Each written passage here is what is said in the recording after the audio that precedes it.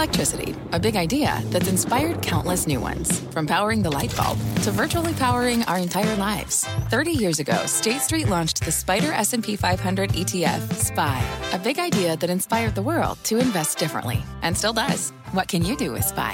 Before investing, consider the fund's investment objectives, risks, charges, and expenses. Visit ssga.com for a prospectus containing this and other information. Read it carefully before investing. SPY is subject to risks similar to those of stocks. All ETFs are subject to risk, including possible loss of principal. Alps Distributors, Inc. Distributor.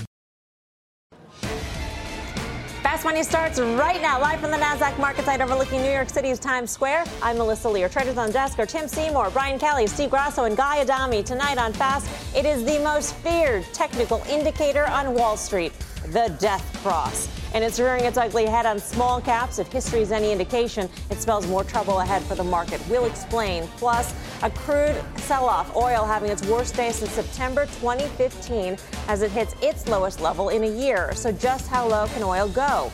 But we start with Apple under pressure. It has been bad news and then more bad news since the tech giant hit an all-time high on October 3rd. The stock has been in meltdown mode, now down 18% from the high, nearing a bear market. Apple has lost almost $20 billion in market cap as worries over shipments and demand have investors questioning that trillion-dollar valuation. So all this as the stock market, as a stock, I should say, closes below its 200-day moving average for the first time since April. So is there more pain ahead for this tech giant? This guy was supposed to be the defensive tech stock in the market. And a week or so ago, I think I went up to the smart board and did a power pitch. Not so smart, huh? In Apple, and it turned out to be, for a day, it looked like a genius, and now, obviously, $8 later. I thought you pitched it as a short, to be honest with you. I thought you pitched it. So kudos to you. Great job. I mean, back to you. Job. But no, so if more pain ahead means another $7 or so down to 185, there's more pain ahead. If 185 is not a big deal, then I think the stock is fine here.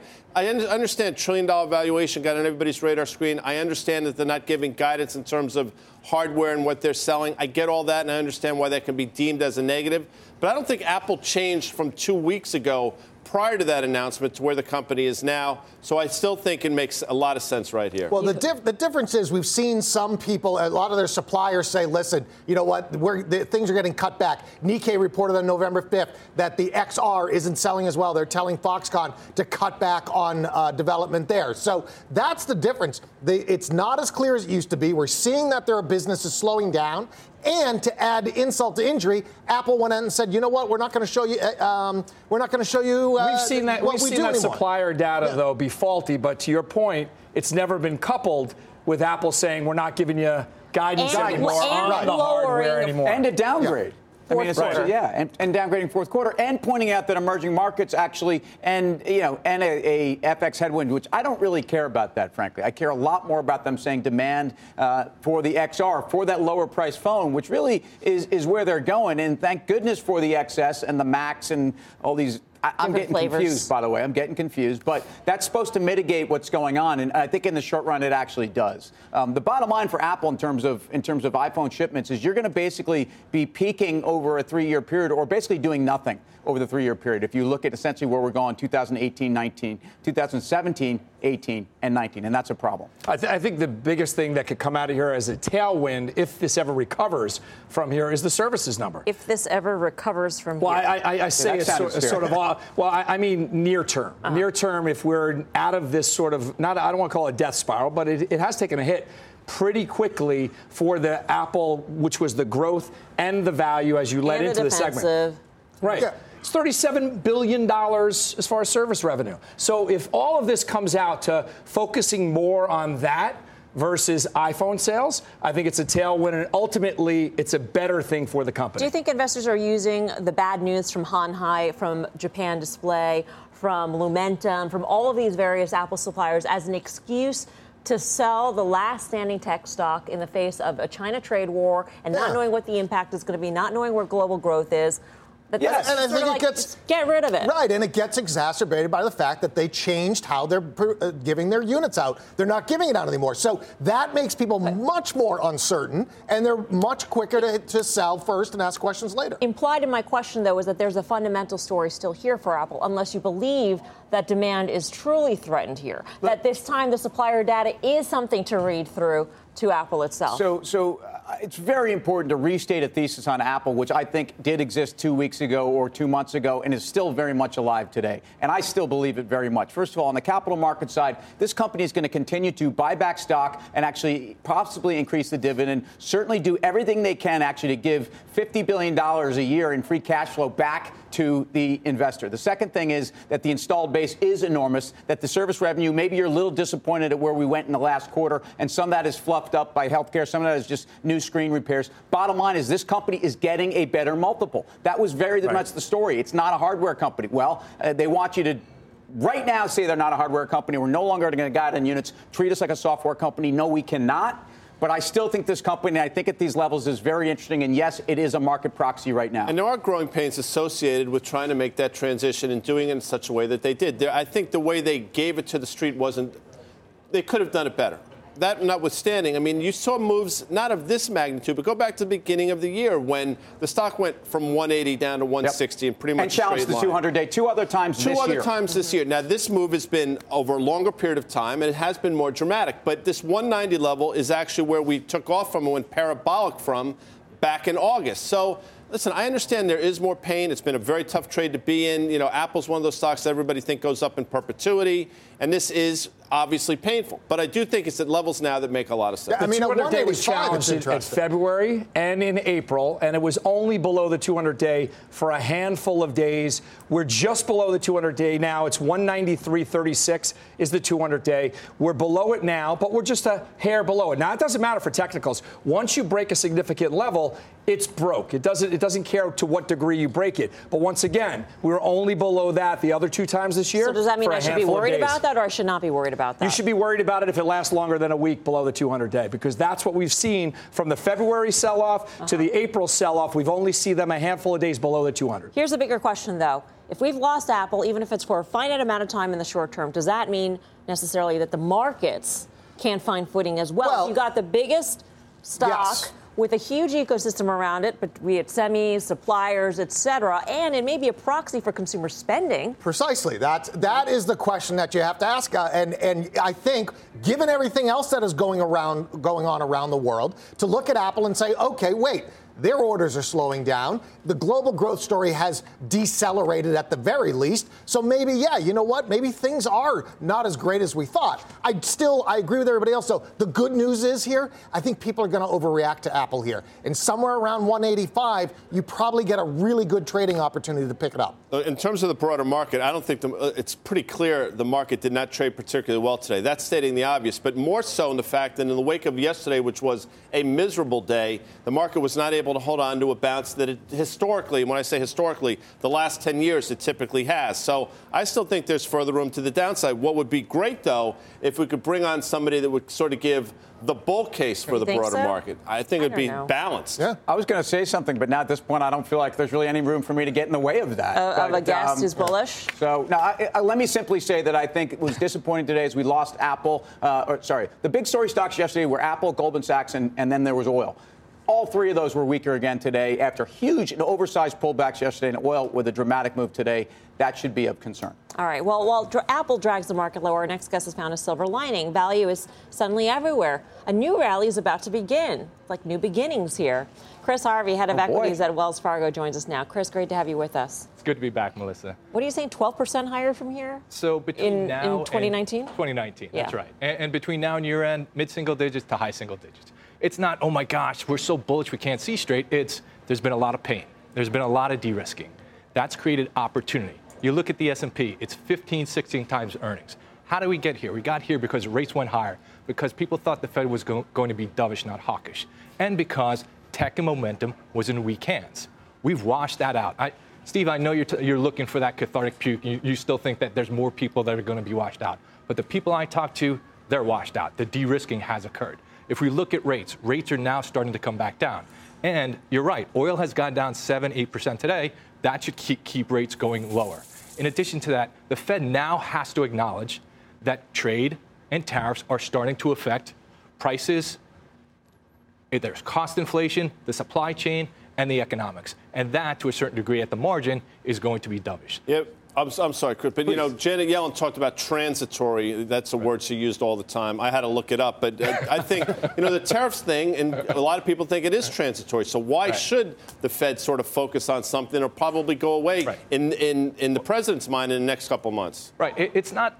They have to acknowledge. So earlier this year, what they were saying is we're talking to the C-suite. We're talking to people in the know. And they're fearful. We don't see the facts. Now the facts are on the ground. If you go through 3Q earnings, you're seeing cost inflation. You're seeing prices change. You're hearing people talk about changing around the supply chain. That's real. That's tangible. That may be transitory, but they have to acknowledge at this point in time, and that's important. Chris, one thing we did see today, and actually over the last couple of days, but more pronounced today, was high yield junk bonds starting to have seeing some cracks in that arena. Right. Does that concern you for your bullish case? It always does concern us, but why is it happening? It's happening because oil is going lower. Oil is now, that's a tax rebate for the consumer. The consumer's in a pretty good place. What are we on the top of? We're on top of spend. We're on top of the Christmas season. As people get more money in their pocket, they're going to spend it. So to a certain degree, we see it as positive, but we're not overlooking the fact that it's put some stress into the credit market. So, Chris, when you look at the midterm elections, everyone was so positive just that we have closure from it. But if you attribute any of the run-up due to pro-growth policies, less regulation, if that is going to be gridlock, you're not going to get any of that. So how do you make the case with whether or not rates are coming in now or not, to Guy's question? They're still going to be higher than they once were. We're going to have less pro-growth policies. How do you make the case for 2940 in the S&P again or above? For 29, for the high. This year. Yeah, so exactly. For this year, or even when you're talking about it, the landscape has changed. So we've had a lot of pain. So going into October, we were telling clients to de-risk. When you're above 2,900, de-risk. We saw a lot of good news priced in. That de-risking has occurred.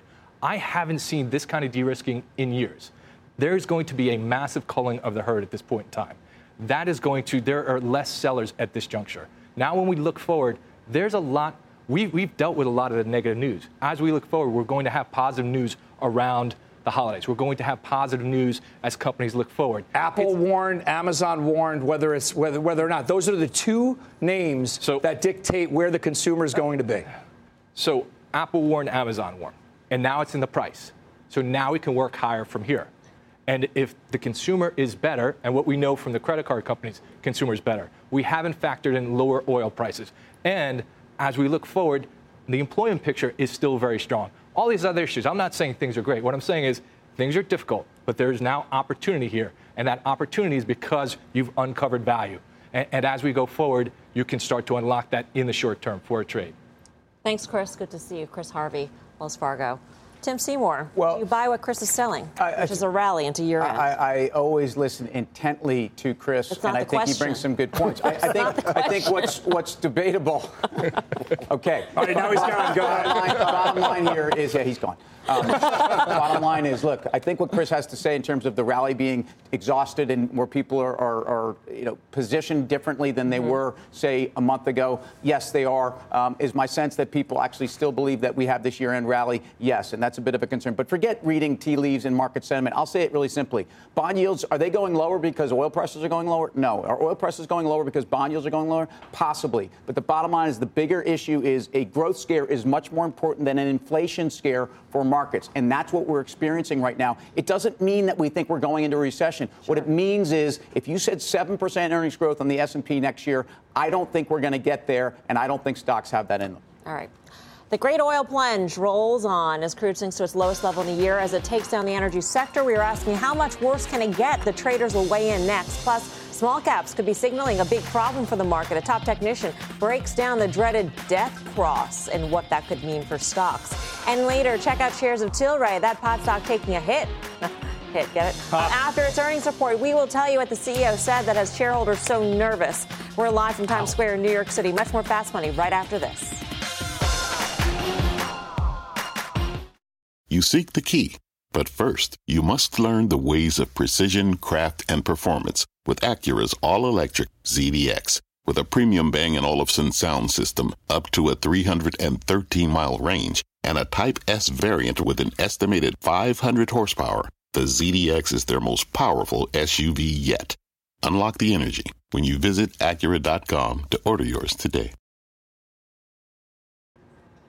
Welcome back to Fast Money. Crude oil getting slammed again today, having its worst day since September 2015, adding to an historic losing streak. President Trump tweeted, oil prices should be much lower based on supply.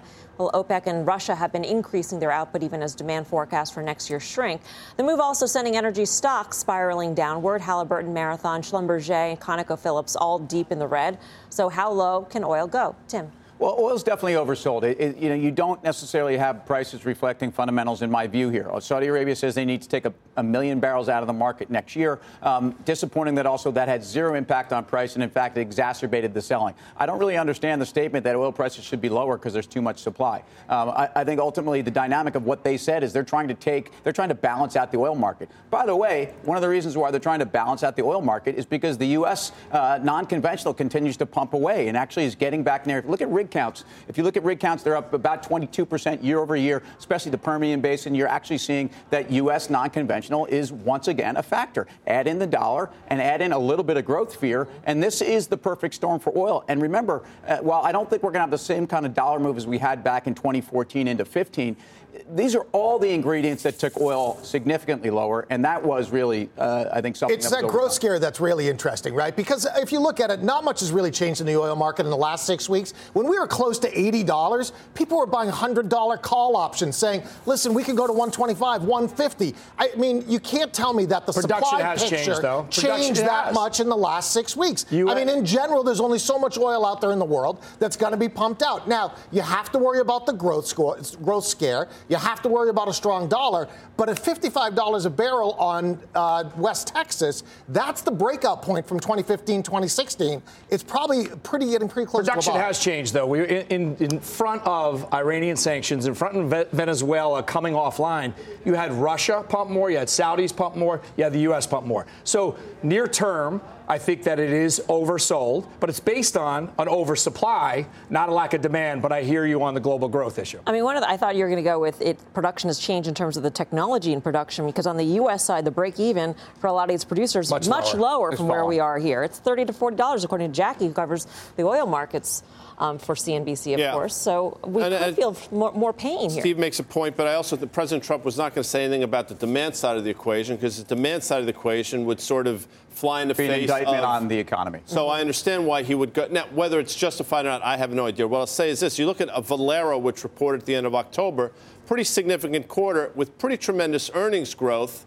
Just got an upgrade at Credit Suisse. That stock has gone from 123 down to 80 in about a month and a half. So at a certain point, you have to ask yourself, is this overdone? I happen to think in names like that it is. But I don't even think it's political. I think it truly is that supply glut, because with the Iranian sanctions, there was supposed to be no waivers. Now you get 6-month waivers for 8 countries. So that's got to affect it. And the United States came on but really strong. We didn't wake up, Steve, and suddenly have a supply gut. I mean, this didn't happen overnight. The United States increased dramatically in the last couple of weeks. That's not why oil is down. The United States is at historic highs. Russia's at historic highs. And Saudi Arabia. I mean, you have 3 of the major producers at historic highs. Split screen I think Guy brings up a very important point. Remember who outperformed in the period of lower oil prices, when actually this is actually very good for refiners. In some sense, this is actually a boom time. And look at the crack spreads. They're near wides. WTI Brent spread near its wide. So I think it's interesting. Also think that energy companies are being run for return of capital, not return on capital. And I think that's very important. If oil does not bounce, you will not see the subsector bounce. Energy is down. The XLE is down 8% in a month or somewhere around there. I don't think you could see the subsector bounce. You think that just changed overnight, Steve? Do you think we actually... Tim, you got to look at the production numbers. Yes, it has changed overnight. The U.S. production numbers have largely increased in a matter of weeks. It's at historic highs. Couple that. It's 3 nations producing more than they've ever produced. Look at the numbers. I feel like sometimes they continue talking just because we put the split screen up. Just kind of. I thought it was a commercial break. I thought this was all internal. It took them a while to get to the split screen. I know, and then finally got it, and then we felt like we needed to. And then our camera guy ran in, and they got Tim and Steve. And nice little dust up there. For more on oil's record plunge and what it could mean for the markets, go to CNBC.com. I'm Melissa Lee. You're watching Fast Money on CNBC. First in business worldwide. Here's what else is coming up on Fast. It's the scariest chart on Wall Street, the Death Cross. The Grim Reaper has come for small caps, but a top technician says don't worry just yet. He will explain. Plus, We're taking you inside Tesla's $5 billion gigafactory as the electric vehicle maker tries to drive down production costs. But will it live up to the hype? There's much more Fast Money after this. What's on the horizon for financial markets? At PGIM, it's a question that over 1,400 investment professionals relentlessly research in pursuit of your long-term goals. Specialized across asset classes, but united in collaboration, our teams provide global and local expertise. Our investments shape tomorrow, today. Pursue your tomorrow with PGIM, a leading global asset manager. What does it mean to be rich? Is it having more stories to share or time to give? Is it being able to keep your loved ones close or travel somewhere far away?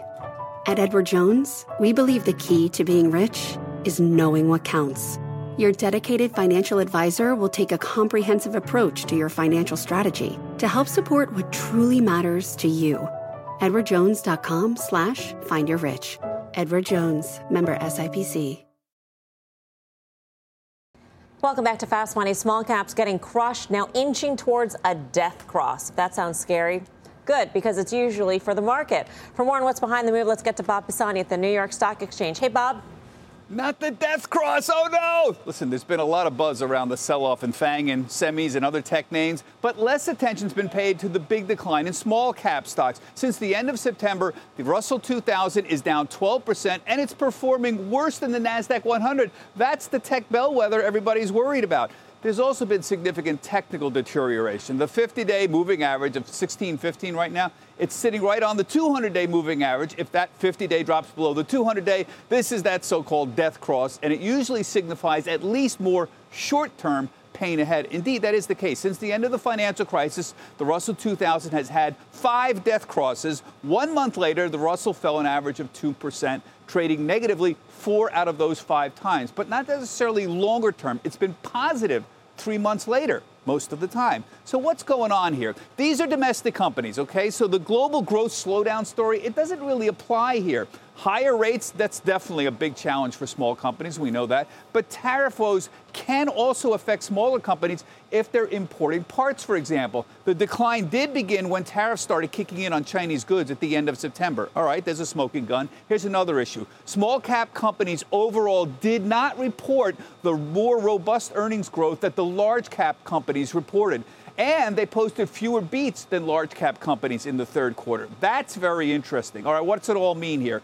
Since these are domestic stocks and they are underperforming, the market seems to be implying that domestic growth in the U.S. next year may not be as strong as expected. Now, this is really hotly debated right now. I think the correct way to look at this is that the underperformance is not so great right now that it would necessarily lead to that conclusion, but I think it definitely bears watching. Back to you, Melissa. All right. Thank you very much, Bob Pisani on small caps. So do you think that it's because of the fundamental things tearing at the small caps, slowing domestic growth, the impact of tariffs, things like that? Yes, I do. And the irony, of course, is that, small business confidence has been at record levels. Again, we go back to 2000 for some of this. So there is a bit of contrast. I just point out the last death cross of significance for the IWM, though, was in September of 2015, which was a terrible period, actually. Small cap stocks actually did sell off another 20%. I'm not saying we're there. I'm saying some of the same conditions are exactly there. You've got a Fed that hiked at the end of that year. It was their first hike. Market should have been ready for it. We're ready for this December. Dollar was strengthening. We were having some growth fears, and we had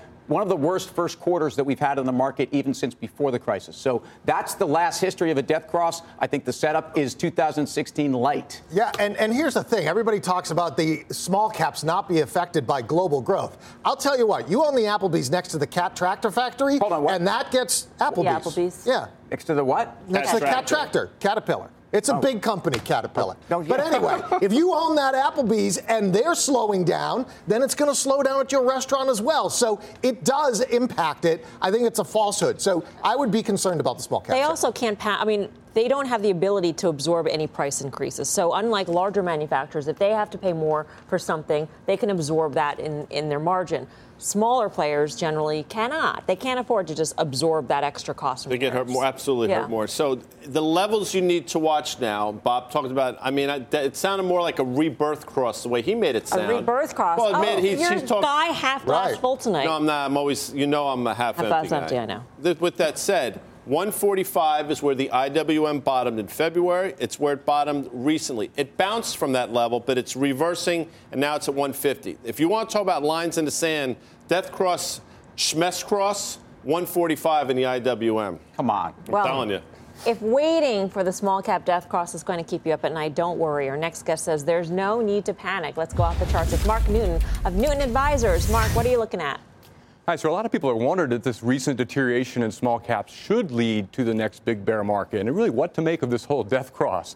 After all, it's after Halloween. Should we really be scared that this is going to lead to a bigger bear market? I would argue no. I've looked at these really since over the last 20 years. We've had it on 8 occasions, and really 6 of the 8, the death cross happened right near the actual lows. So when you take a look at really the last couple times this has happened, the one was really 2015, right when the death cross happened. The Russell was right near 1,500. Well, it did, in fact, get down a little bit lower, but you'd had to weather really a move up to almost 2,100 before it moved lower. So you see, initially, here's the cross there. What happened? You went up before you went down. The time before that, it was very muddled. So in general, it's important to remember that a lot of times, a lot of the selling happens before the death cross actually takes place. In this case, we've seen almost a 12.5% decline, and now we're seeing the death cross. So I would argue it really doesn't have all that much predictive value in terms of should this be something that investors really should be concerned about. When you look at the Russell in general, people are saying, should this small cap weakness lead to the big bear market? And if you look over time, this is a relative chart, the Russell versus the S&P. So what's interesting is that throughout the entire period of the 1980s and even the 1990s, the Russell actually underperformed pretty dramatically in what happened with large caps.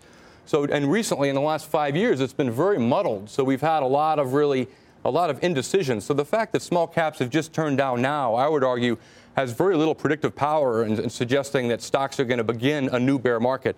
Of course, in any bear market, you do gradually see small caps start to turn down first, then the mid caps, then the large caps. So when you look at 2000, 2007, we did have death crosses, and they did, of course, work.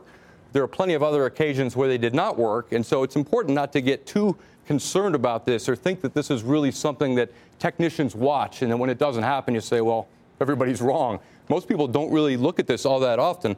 Here's a chart of the monthly Russell, and I want to point out that the long-term uptrend is still very much intact. We did see really a break of the uptrend since 2016. So there has been pretty substantial deterioration.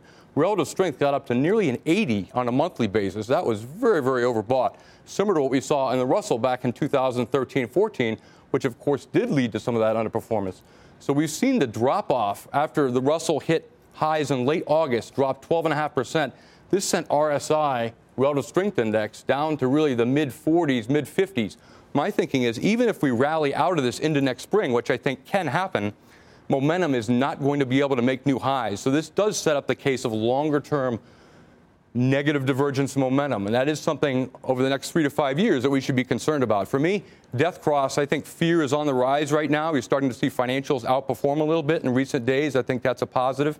And people all of a sudden are starting to get more and more afraid. You see the trend as of yesterday, it was 1.76. That's the highest level since August. In other words, far more volume into declining versus advancing stocks. The bottom line is I don't necessarily think this is a time to be afraid of the Russell after a 12.5% dip. We did see almost an 8% rally off the late October lows. So if anything, pullbacks over the next few days, which can in fact happen, technicals are still pretty negative on the Russell. That, in my opinion, should be a buying opportunity for a holiday rally. All right, Mark, thank you very much. Good to see you. Mark Newton of Newton pleasure. Advisors. Thanks, Melissa. Would you be a buyer of Russell? So I think the death cross, we all agree on the desk, is a muted at best signal. But you have to remember, materials are 17%. I don't agree. What? I don't you just agree. said it was before. I thought you said that it's not reliable.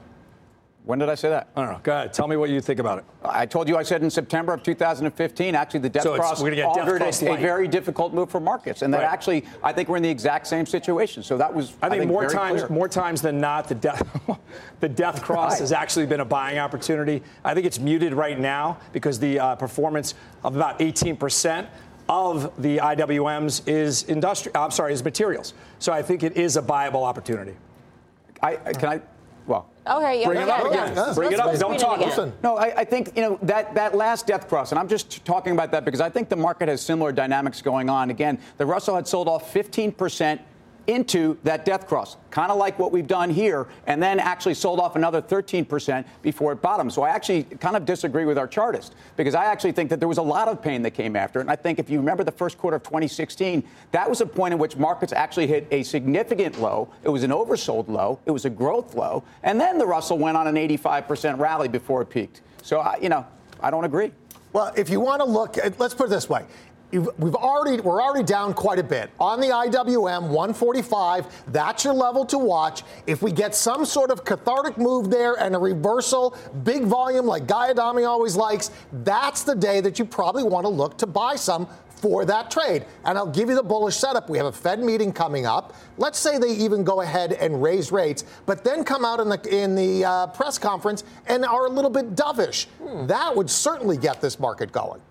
Do you want to split screen with somebody, Guy? You haven't split screen with anybody all night. Why don't you guys do it together? Whatever I don't argue. Whatever you say, I'm going to disagree with. I don't even care if I believe it. Put BK in the split just to do it. I mean, no, you need both of us at the same time. There we go. So, BK, first of all, BK, I don't like your shirt and I don't like your tie. I'm not taking like you at all, number one. Number two, it's interesting. The graphics for that, what we just call that? Death cross. Yeah. Unbelievable Grim graphics Reaper. out of our crack staff in EC. The Grim Reaper, that was kicking. And if I were Mark Newton, I'm not, but I'm just going to, I think he left. If I had a newsletter, I would call it, wait for it, Newton's Law. Oh, I see how you tied that into the Apple conversation from the beginning. You know what? I actually like that. Terrible. I needed more Worst than split that, screen in the but history of split screen. Good stuff, though. Check out shares of Tilray taking a hit after its earnings report. The stock has been under pressure. There's Tilray. Since Canada officially legalized weed, we will hear from the CEO about what is next for this once high-flying stock. Plus, as Tesla ramps up production, Phil LeBeau had an exclusive peek inside the automaker's growing Gigafactory. He'll join us later with more on that. More Fast Money right after this. Welcome back to Fast Money. Tilray falling after hours following the marijuana company's earnings report. Meg Terrell has been listening to the call back at headquarters. Meg. Hey, Mel. Well, much of the focus of the call was the impact of Canada's legalization of recreational marijuana.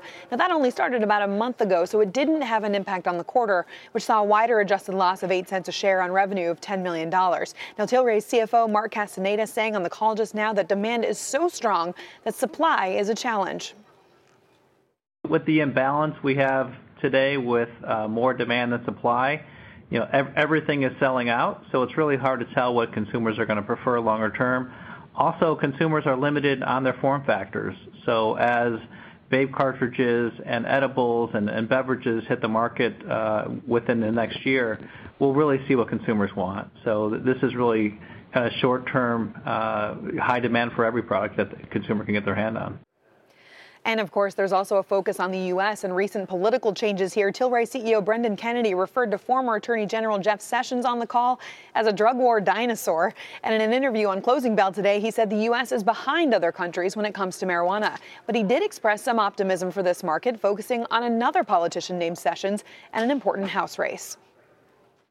I also think there was a House election in the Texas 32nd where Pete Sessions lost to a Democratic candidate, and Pete Sessions has really prevented a lot of bills to coming onto the floor of the House over the last several years around the medical cannabis and cannabis legalization.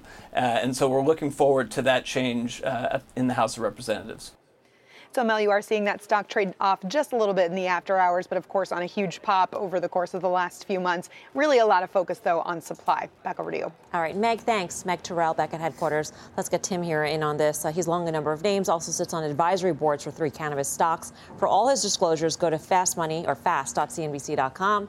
So, Tim, what'd you make of the quarter? And is the U.S. really critical for all these companies? Because there is an expansion around the world that is taking place in terms of legalization. U.S. is critical. Let's be clear. This is the biggest market in the world. It's the biggest market now. And despite what's going on in Canada, good for Tilray for being out there first. This is a company that's built significant war chests in terms of their market cap. It's a company that still needs cash. And, these numbers were fine. On the revenue line, they were where they were supposed to be. On the EPS side, they lost more than expected. Most of it was based on stock-based compensation.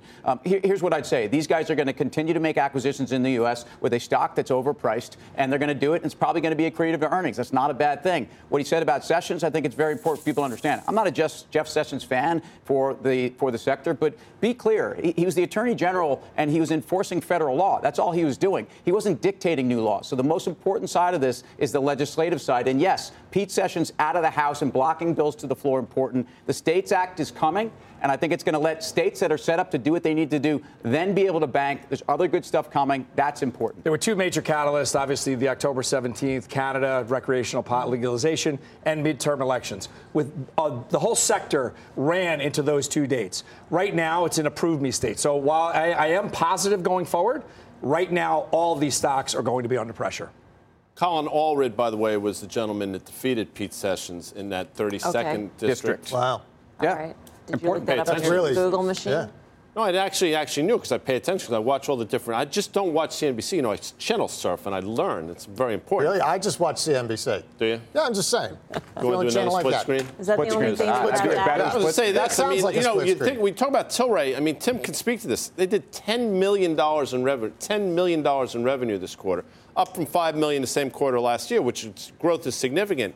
But we're still talking about a company in its infantile stage. Market cap is crazy. Growth is there, though. This simply, since the stock peaked and settled down, it's underperformed the sector by 20% if the sector is Canopy, and that's really the biggest bellwether. So it still looks expensive to peers. All right. And by the way, Tim will be at one of the key cannabis business conferences taking place in Vegas this week, Marijuana Business Daily's MJ BizCon. He'll bring us all the latest developments in the space. Gonna Should be big. Exciting. Yeah, big event. Shares of Tesla, they are up 30% in a month. And today, Phil LeBeau got an exclusive look at the company's growing gigafactory. A couple of things have stood out. Not only its size and efficiency, but the use of robotics. Let's go inside the gigafactory. Talk about a cliffhanger. See how Tesla's ramping up production and what it could mean for the stock next on Fast Money, live from Times Square. Welcome back to Fast Money. Tesla ramping up production of their electric vehicles by producing more battery packs and electric motors. Our Phil LeBeau got an exclusive peek inside the automaker's growing gigafactory. He joins us now with more on that. Phil.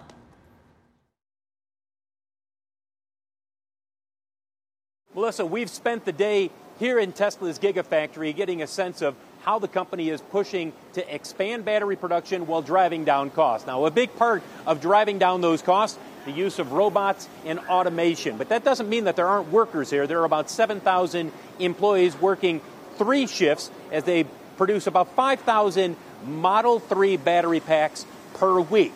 Take a look at Tesla versus its competitors when it comes to battery cell costs. Now, this is important because the industry is pushing to get as close as possible to $100 per kilowatt hour. The estimate from a number of analysts is that Tesla is about $116, well ahead of its competitors, but they're catching up. However, Tesla is expected to maintain that advantage over the next couple of years. As you take a look at shares of Tesla, keep in mind that battery pack costs are crucial to the company making profitable Model 3 vehicles, because if they sell lower-priced Model 3s, they're going to need to have lower-priced battery packs in there, and if they can bring down the cost of the battery cells within those battery packs, they should be able to maintain their margins. At least that's the plan on paper. That's the story from here at the Tesla Gigafactory in Sparks, Nevada. Melissa, back to you. All right, Phil, thanks. Phil LeBeau, safe flight home. Tesla, by the way, up a whopping 30% in the past month as it recovers from production hell, delivery hell, and even the Twitter hell. So is the worst over at this point? Guy, what do you say? I don't think the worst is over. I mean, again, really? I've said for a while that I've gotten myself really offside. I did a decent job in the same for a while, but the last 4 or 5 months I've done a really poor job, and I've gotten offside. So I thought it was going lower, went higher, and vice versa. So here at 330, though, ish, you're smack in the middle of that range of, sort of 385 on the upside of a breakout and that sort of 280 level on the downside, which has been support. So quite frankly, I think you're flipping a coin here, and I don't know which side that coin is going to come up. You know, when they named Robin Denholm the new chairman, that was the opportunity, I think, for Tesla to launch a major catalyst, because if they had named somebody with huge manufacturing chops, a real headline name, that could have moved the stock. And not necessarily an insider either, right? So here we are, and we can do the double box with Guy, because I agree with him on this. At these levels, double box. That's not how it works. You only fight in double boxes. I got confused. Anyway. Great tie, by the way, Guy. Anyway, on Tesla, I think after this move that we've had, after all the good news in it, to me, you're a profit taker at these levels, and let them prove it to you. There's got to be a lot of execution that they've got to do over the next couple quarters. Guy's been too hard on himself. You've actually called this. I'm not just blowing smoke at you. He's called it pretty well here. And to BK's point, this stock has violent moves up, violent moves down. It looks like it had a really violent one up. Whatever doesn't kill you makes you stronger, but I think that move is over. I will be looking to take profits. All right. Well, as the Apple meltdown rages on, check out Jim Cramer in the Mad Money studio right now. High on his agenda, what is next for the tech giant? Hear what he has to say about the stock. Look out. Top of the hour. Careful, Jim. Apple. Jim. Well, Apple struggles. Chipmaker NVIDIA surging today, leading chip stocks higher. Could today's rally signal an even bigger comeback for the semis? We're coming to you live from the NASDAQ. Much more Fast Money straight ahead.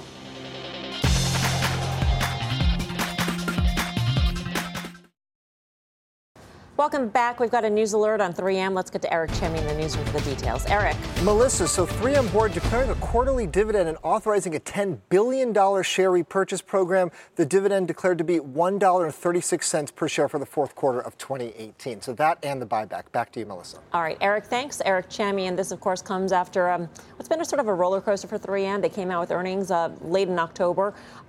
They had disappointing earnings. They cited a number of things, including currency headwinds, et cetera, pricing. Well, if you think about just this buyback story, it's something that the market has actually been waiting to get these announcements for. So certainly there are those that say that this alone is what should underpin stocks in the fourth quarter. This stock also gets thrown into kind of this industrial basket. The valuation is far from intimidating. In other words, it looks quite interesting. Remember, this was a $255 stock back in January of 2018 at the peak, traded down to $185. So should this be something to get? Yeah, I think you still need that rotation into the industrial names. All right, let's move on here. NVIDIA fights back after getting slammed yesterday with the rest of the semi space. NVIDIA surging 5%, closing just under $200 a share after an upgrade from Susquehanna. The stock is gearing up for earnings on Thursday. So should we expect a semi-surge, Beeks? Well, you look at all of these semis, they're the ones that have let us down. And now we're talking about the small cap and how it might go down to 145. Well, look at the semis. They've already had that drop down. Then they bounce back today on this upgrade. It's actually at a really interesting point, and maybe they lead us a little bit higher here. Yeah. If you're going to get a bounce going into year end, you're going to see it from the semis, you're going to see it from tech. NVIDIA and Intel basically have the year to date same exact performance. There's AMD and there's everything else. AMD is up 90% still year to date, but NVIDIA went from the sweetheart in the space to just kind of being sold off with the space. I think it is overdone to the downside. Well, this seems like a sector that would have a lot of torque if there were some sort of developments on China. Yeah, I mean, we're talking about arguably the worst portion of the market. And so, to say that, and I don't think anybody is saying that. My point is that I am most concerned about semis. They, in fact, are emblematic not only of trade, but of cyclicality. If we get any and good they have news, actually though, been torched. If we get any good news, though, after this has been so decimated, these could really be coiled to spring higher. I think I just said that. Yeah. Did you? I used the word torque. Did you say torque? Yeah, I did. I always use torque. I know, and so surprising. Torque for years. It's surprising that you actually didn't hear that because I used torque and I'm sitting right next to you. Anyway, Guy, what do you say? I know, apparently, Guy. Love the fact that torque, there's a Q in there. It's like one of those words with it's fantastic, isn't it? Remember Peter Tork of the Monkees? Yeah, absolutely. Can you name the other monkeys? Anyway. Yeah, sure. James, Mickey Dolan. Still on air, guys. Still on air. This is a live TV show. They better report a good number because now the market is focused on valuation. I do give Susquehanna a credit for upgrading the stock ahead of earnings, I believe, on Thursday. But you know what? To me, I think I'm with Tim. It's more wait and see now. Let them prove themselves in the environment that we find ourselves in. Well, as we mentioned, NVIDIA is set to report earnings Thursday, and traders are betting on a big surge for the stock. Why is the baby crying? Let's get to Mike Cohen in San Francisco for the details. Mike.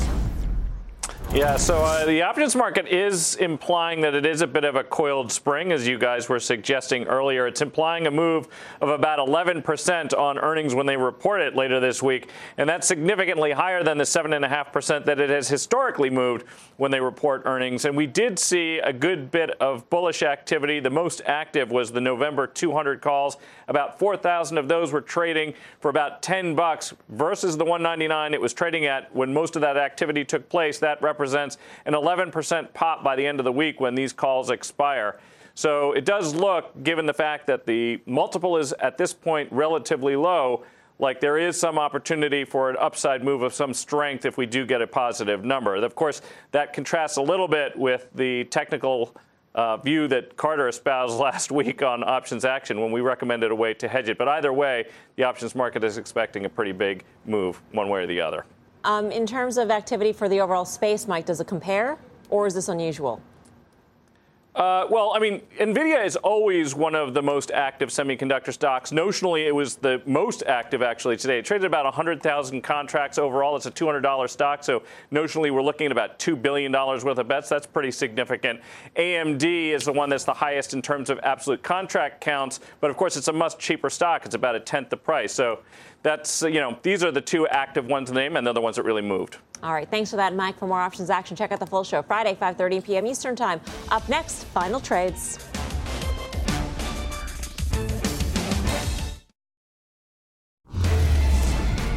Final trade time, Tim. Financials outperforming. JP Morgan, get in there. Speakers. Markets go up, markets go down, but what you don't give up is your coffee. Dunkin' Brands. Look at that one. Grasso. Sounds crazy in the heart of the tariff scare. Alibaba. Geek. Steel stocks showing a pulse. Cleveland Cliffs. Time now to say goodbye. See you tomorrow. Fast Money at 5 o'clock. Meantime, Mad Money with Jim Cramer starts right now. This podcast is supported by FedEx. Dear small and medium businesses, no one wants happy customers more than you do. So you need a business partner just like you. Like FedEx, who understands your passion for serving your customers because they have the same commitment towards you. That's why FedEx offers you picture proof of delivery, packageless and paperless returns, as well as weekend home delivery to 98% of the U.S. on Saturday and 50% on Sunday. See the FedEx service guide for delivery information. What's more, FedEx Ground is faster to more locations than UPS Ground. Trust FedEx for timely deliveries. See what FedEx can do for your business. Absolutely, positively FedEx.